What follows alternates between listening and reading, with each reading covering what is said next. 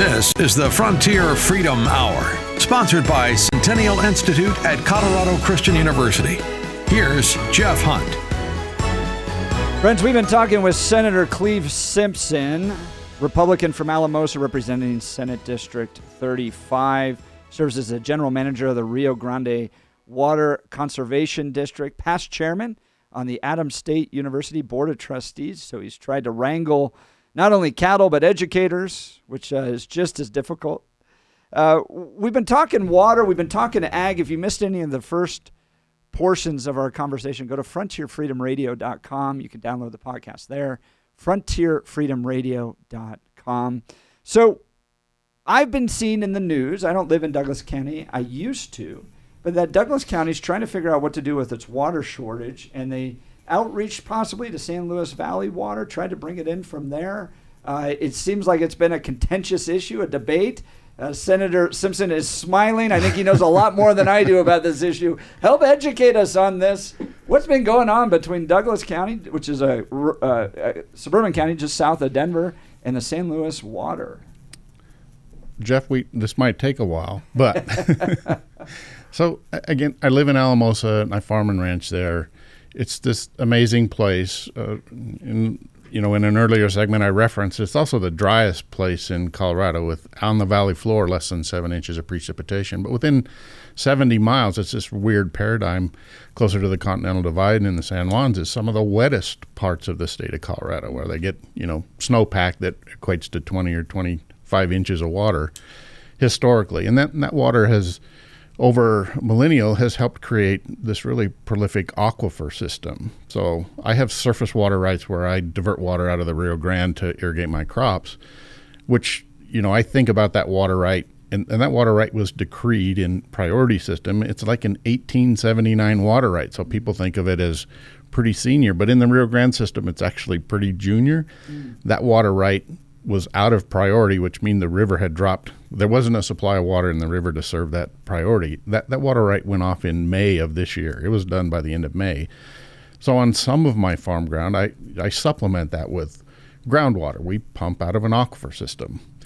We collectively, the communities in the San Luis Valley and the Rio Grande Basin tapped into that aquifer really in the 50s and 60s, really we actually over-tapped it. We over-appropriated it. And the state recognized that in 1972 and said, no more well permits. We've impacted the hydrology in this system to the point it's actually impacting our compact obligation. So long story short, that aquifer system, this amazing aquifer system that's really unique in the respect that it's manageable. You think about the Denver Aquifer Basin or the Ogallala Aquifer Basin. Those guys generally are managing their aquifer for extinction. Can we make it last 50 years? Can we make it last 100 years?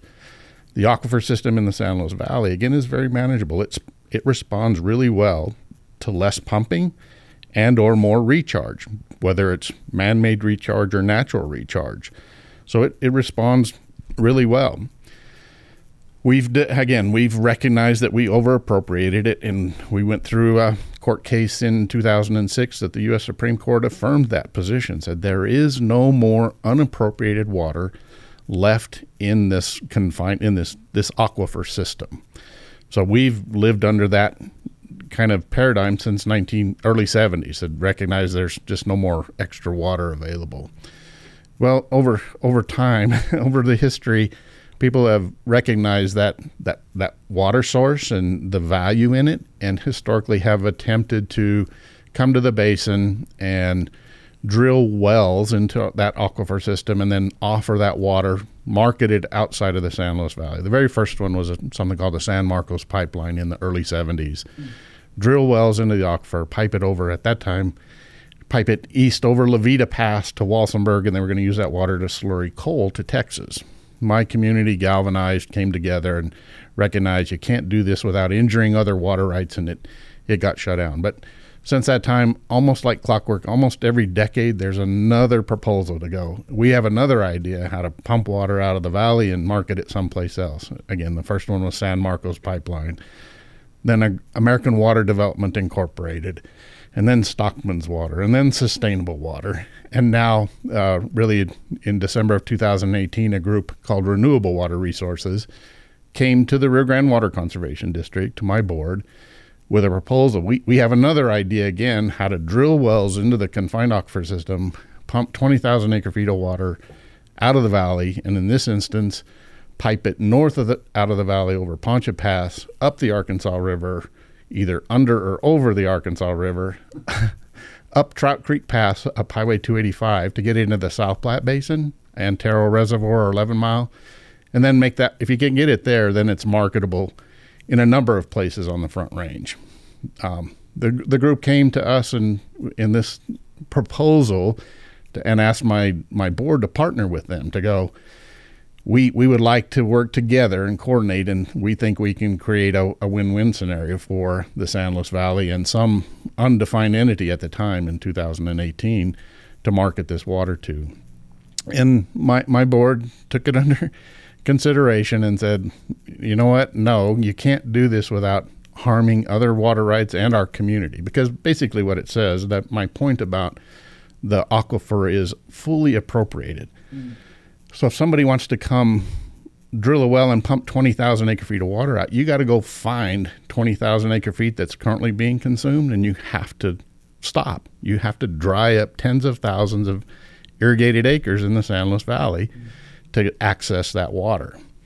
And my community just wasn't going to support that. So this sales pitch of this idea unfolded over the course of time.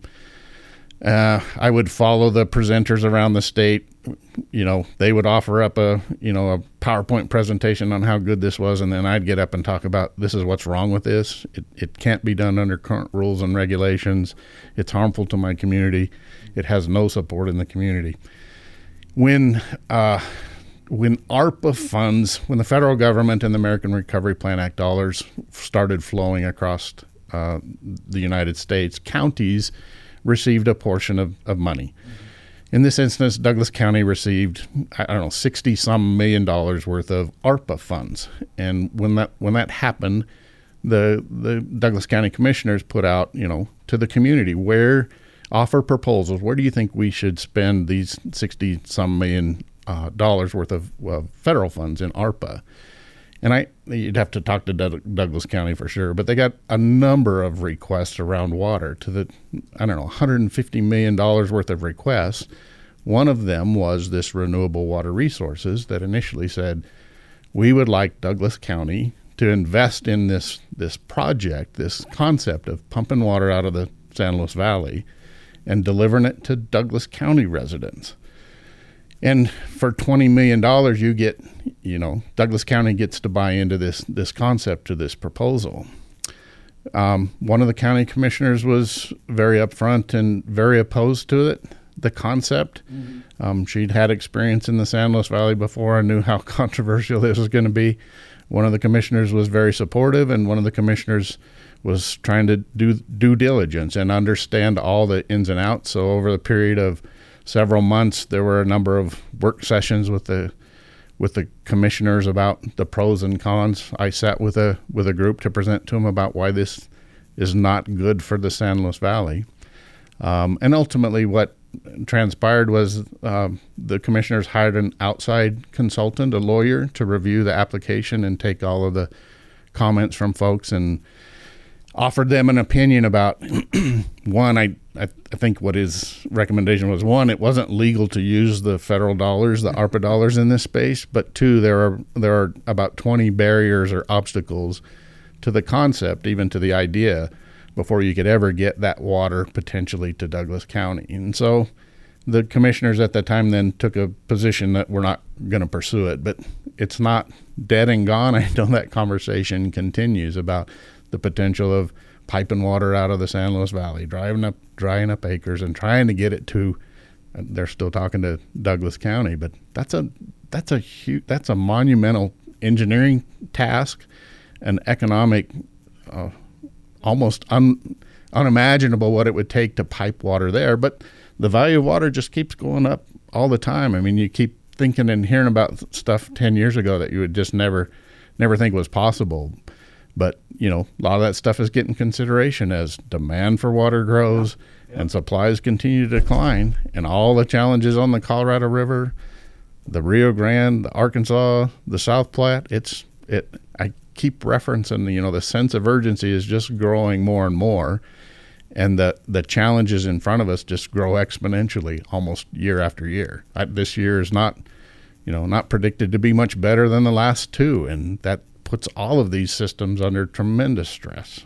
We're talking with Senator Cleave Simpson. He's the Republican from Alamosa representing Senate District 35. He's got a great background with water. He's the general manager of the Rio Grande Water Conservation District, as well as a fourth-generation San Luis Valley farmer and rancher. So he understands water. He understands the ag community. We're going to continue to talk water. We're going to continue to talk rural issues as we kind of wrap up the show today. And this is our vision for the Frontier Freedom Hour. We want to elevate these issues that may be missed but are absolutely relevant and important to everybody in the state of Colorado. I mean, Douglas County is not a rural county. It has rural components to it. There's rural aspects to it. But it's got Highlands Ranch and hundreds of thousands of people and families driving their kids to sports, and it's a suburban county just as much, and they're affected by water. Denver's affected by water. We're on a well out in our little ranch out in Elbert County, and I often wonder if there's going to be a day where I lift up the tap and nothing comes out, and what are the protections? How do we make sure that people can continue to sustain their lives, live healthy, successful lives, even with these challenges? So we're going to continue this conversation. If you missed any of it, go to frontierfreedomradio.com. We'll be right back after these messages.